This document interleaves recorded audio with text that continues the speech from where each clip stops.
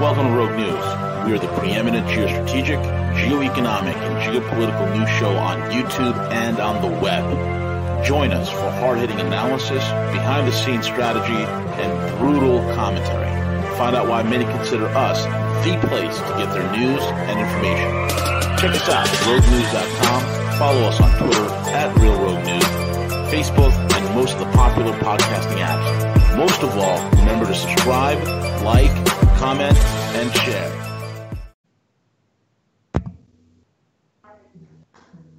All right, go for it. Good morning, everyone. It's V the Guerrilla Economist coming to you live with our main guy, the one and only Harley Schlanger. He needs no introduction. He's a clarion voice of reason in this dark and troubled time. Without further ado, Harley, how are you, sir? I'm doing fine, V. How are you? Hanging in there. I'm feeling much lighter ever since that bathroom break. But other than that, I'm doing fantastic, Harley. I mean, there's so many things happening. The white helmets have been reactivated. The situation in Dara, Syria, is there. You have Pacific Command deciding to rename themselves Indo-Pacific Command, and it seems as if the Empire is a stubborn animal, a stubborn beast that just doesn't want to die anytime soon, Harley.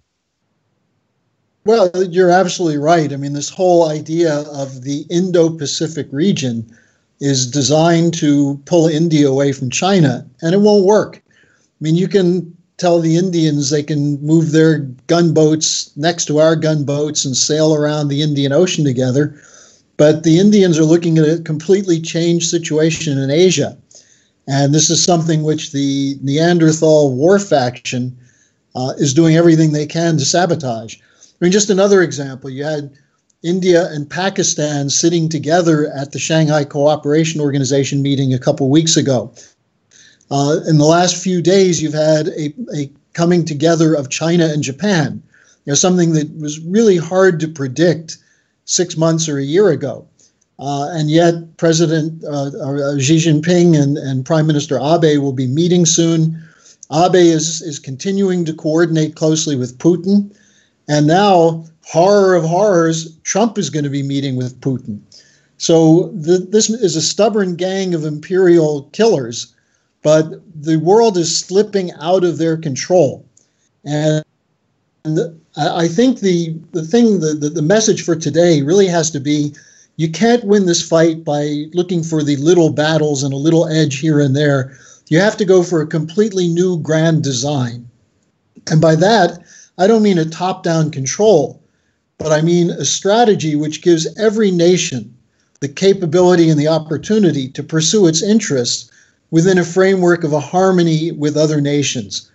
And if that were to occur, then it doesn't matter what this Anglo-American, Israeli, Saudi faction wants. They've lost. In a sense, they've lost the battle. They can still destroy the game with a war, a big war. But I think if people have a sense how the game has changed, we're moving from the old great game of the British Empire, backed up by the American Empire, into a moment where that game no longer functions and nations are finally leaving the table. Absolutely. And they can't leave the table fast enough. Harley, what are the latest developments right now? What's on your radar? What is pressing? What are the things right now that we can say Trump? We have rumors of a Trump-Putin summit coming up now this coming month. What do you see that's on your radar? Well, the Trump-Putin summit, which is presumably going to take place, is quite significant, especially if Trump and Putin actually get a lot of time together. Because I think the two of them have a sense that they have the power, the potential power to shift the whole world's strategic situation, not based on ego or an imperial outlook, but based on facts on the ground. Look, the most important thing, and I don't know whether Trump really fully gets this or not, but the most important thing is the West is collapsing. The Western economic paradigm, the neoliberal paradigm, the neoconservative paradigm that the U.S., through its military power, can dictate to the world, that's collapsing. And so if you get people together, just like the importance of the Trump-Kim Jong-un summit, you get people together and you can find common ground to move forward. Now, the other thing on my radar, and it's partly because I'm here in Europe, in Germany, but there's an EU summit later this week, and we could be seeing the end of the Merkel era and possibly even the breakup of the European Union. What's the story with Merkel? Is she finally going to head off into the pastures, or is she going to be still clinging to power? I mean, her and Macron are supposed to have a meeting about how they're going to create the euro in the eurozone in their image. Well, they had the meeting, and Macron praised Merkel, and Merkel thanked Macron, and Merkel said, we're going to solve this problem with more Europe, at a point where most of Europe is trying to get away from. And I mean that literally. I mean, even her own coalition partner, the Christian Social Union, is moving away from Merkel. And the ostensible reason, and I'll go through this in a little detail because it's important, it's complex, but it's important. The ostensible reason for the split is the refugee crisis. And this is a real problem, as we see in the U.S., as we see with human trafficking escalating between North Africa and the southern Mediterranean countries of Europe. And the Italians voted in a government that said, we're not going to take any more. Now, what's the solution to that? Well, you're going to let them drown in the Mediterranean? Or are you going to put them in camps in North Africa? That was Merkel's proposal, that they set up displacement camps. And that doesn't function. That's not humanitarian. Any more than having millions of refugees storm through Europe is going to work. So what the Italians have put forward as an idea, and you heard this from Marco Zanni a couple of weeks ago, is that Europe work with China to start rebuilding or building the nations of North Africa, to follow through what Gaddafi started, building large man-made lakes to solve the water crisis. There's a huge project that called the Lake Chad Transaqua Basin Project, which involves about 6 to 10 nations, 40 million people whose lives are threatened by the shrinkage of the dramatic shrinkage of Lake Chad. And yet there's a proposal that the Chinese are now supporting that came from Italy to divert 2% of the water flow of the Congo River north, which would replenish the lake, which would provide fishing, agriculture, hydroelectric power, and the European Union said they're opposed to it because they say it's not natural. Well, you know, human life sometimes goes against nature. I mean, if you wanted to be natural, you go live in a cave or live in a forest. But human beings, by our nature, create things which are better for the conditions for human life. Why shouldn't that be the case for Africa?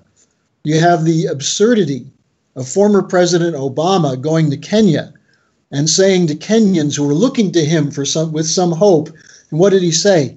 Oh, you can't have an American-style lifestyle. You can't have automobiles, air conditioning. If you had that, the planet would boil over. What nonsense. And so if you actually look at what the Italians are proposing, this is something that originally was a proposal from our organization, the Schiller Institute, the Transaqua project for the Lake Chad Basin.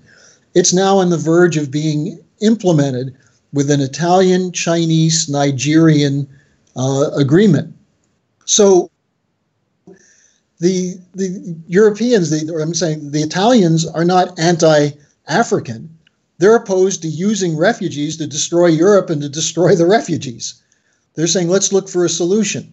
The other part of the solution to the refugee crisis is no more wars and these regime change wars. And that's why the Trump-Putin summit is so important. Now, what is Merkel proposing? She's proposing displacement camps in North Africa. How tone-deaf could she be as a German leader, essentially calling for setting up concentration camps to deal with refugees? She has no solution to her internal government crisis with Seehofer, the interior minister who's the head of the Christian Social Union, who said he's going to shut down the German border in Bavaria, which borders on the Czech Republic and Austria, in collaboration with the Austrians. And Merkel saying, no, you won't. I'm the chancellor. I won't let that happen. So this is going to come to a head. Seehofer gave her a 2-week ultimatum. So we'll see what happens with that. But the other point that you brought up, the European Banking Union, you might call it Macron's baby with Merkel. This doesn't function because what it is, it's another example of trying to save the bankrupt banks, the largest bankrupt banks in the world, like Santander, Royal Bank of Scotland, Deutsche Bank, at the expense of the physical economies of the nations in which they supposedly serve.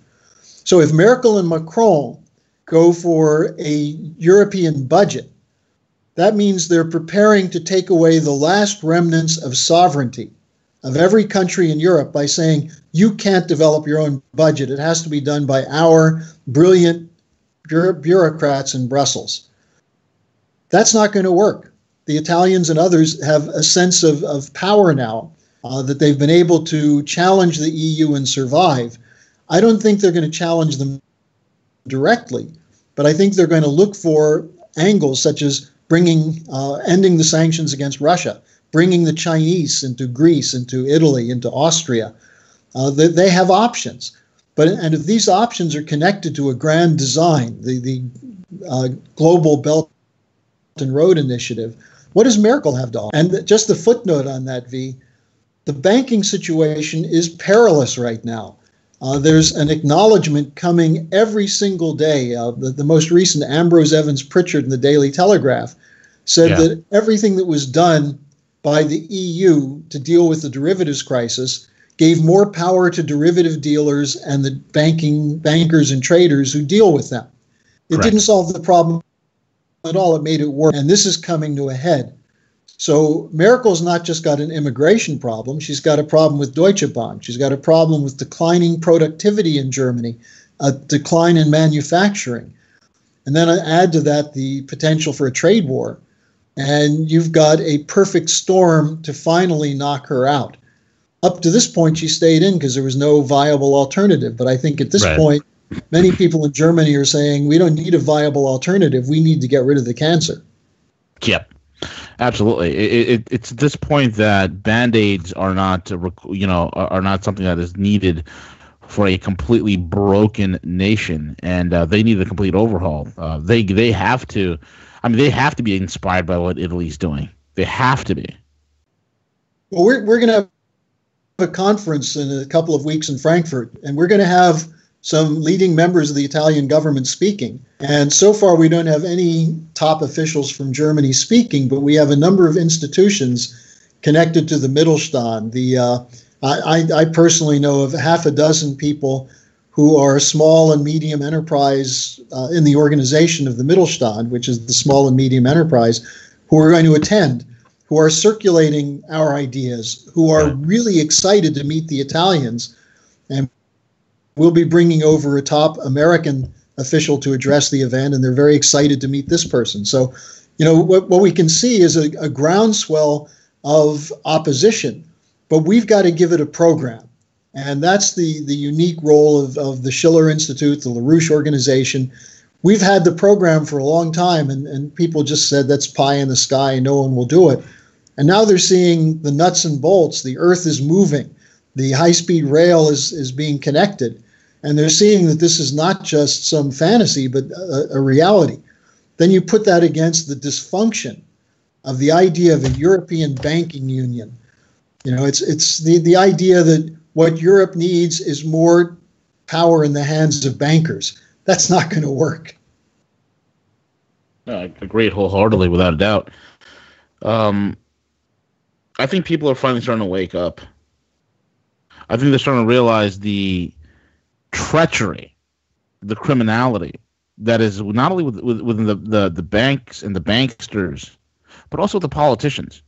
It was recently found out, Harley, that the most popular Democrat right now, the most surging Democrat right now, is actually a Trump supporter. Yeah. Well, V, it's kind of interesting because you look at this flap over Trump and the immigration thing on two levels. On the first level, Obama deported more people than Trump's been deporting. Correct. And Obama separated more children than Trump supposedly has separated. And now that Trump has come out against this, why is this still an issue? And you get people like Robert De Niro screaming like an inebriated infant. You've got the insanity on that level. But then you look at the other thing. What is it that they're missing? They're missing the fact that the Horowitz report shows that Comey should have been fired. Even Horowitz basically admitted that in his testimony before the Senate. So how is that obstruction of justice for Trump to fire Comey? Well, they would say because Comey was uncovering the Russian connection. What Russian connection? Where's the evidence? So, here you have people screaming. Now, on the higher level, the people screaming at Trump on this immigration question, what are they doing to stop the killing of children in Yemen? What are they doing to stop the disasters in Central America, where drug gangs are taking over countries that have been put under austerity regimes by the bankers? They're killing more people per hour than are being harmed in the whole period of this immigration flap in the United States. So it's such hypocrisy. And I think Trump needs to do a better job bringing that out, because the fact is that if he meets with Putin, if he continues the initiatives with not just North Korea, but with this coalition of nations emerging in Asia, then we're putting forward, this would be the United States putting forward solutions to problems that have been with us for a century and a half. The looting and destruction of the developing sector by bankers and raw material companies who are thieves. Well, that could end. Nations may be given the right to use their resources to develop their own people. And if the United States is the champion of that, we'll once again overcome the stain on our honor that was caused by Bush's wars and Obama's wars. Absolutely right. Very well said. Harley, thank you so much for being on with us. Is there anything that's coming up right now? I know there's a Schiller Institute conference that is coming up soon, if I'm not mistaken. Yeah, there's one in Frankfurt next weekend, not this coming weekend, but the following weekend. And that will be available on the Schiller Institute website. And we'll have a couple of very interesting surprises for the American viewers. So people should take a look at that. The other thing that people should look at is a very powerful memo, relatively short memo written by Helga Zepp-LaRouche called Follow the Example of Singapore. Right. And she makes the point that if two unfriendly nations, such as the U.S. and North Korea, which seemed to be on the verge of war 6 months ago, can reach an agreement that is based on mutual benefit for all parties, not just the two of them, but all the neighbors, what problems can't be resolved? And this is where you see something different with Trump. And again, some people think I'm a Trump kiss ass. There are a lot of things that Trump does that I don't like. What I like is that he's fighting against the criminal deep state, the Brennans and the Clappers and the Obamas. And secondly, that he's taking initiatives globally that give the United States an opportunity to once again assume the role as a nation which looks out for the interests of its trading partners as well as its own interests. And this is something that should provide a restoration of pride to Americans. And instead, we've got this mainstream media, and it's politicians in both parties who are out to sabotage this. Absolutely. So we need the people to be heard. And what we're trying to do with the LaRouche movement and the Schiller Institute is to give people the picture of what this grand design would be that we could implement to bring about a whole new era of history. Yep. Absolutely correct. And with that being said, Harley Schlanger, thank you so much for being on. Folks, you can check him out, the schillerinstitute.org, schillerinstitute.org, as well as larouchepack.com. Thank you all for listening in. CJ, take it away.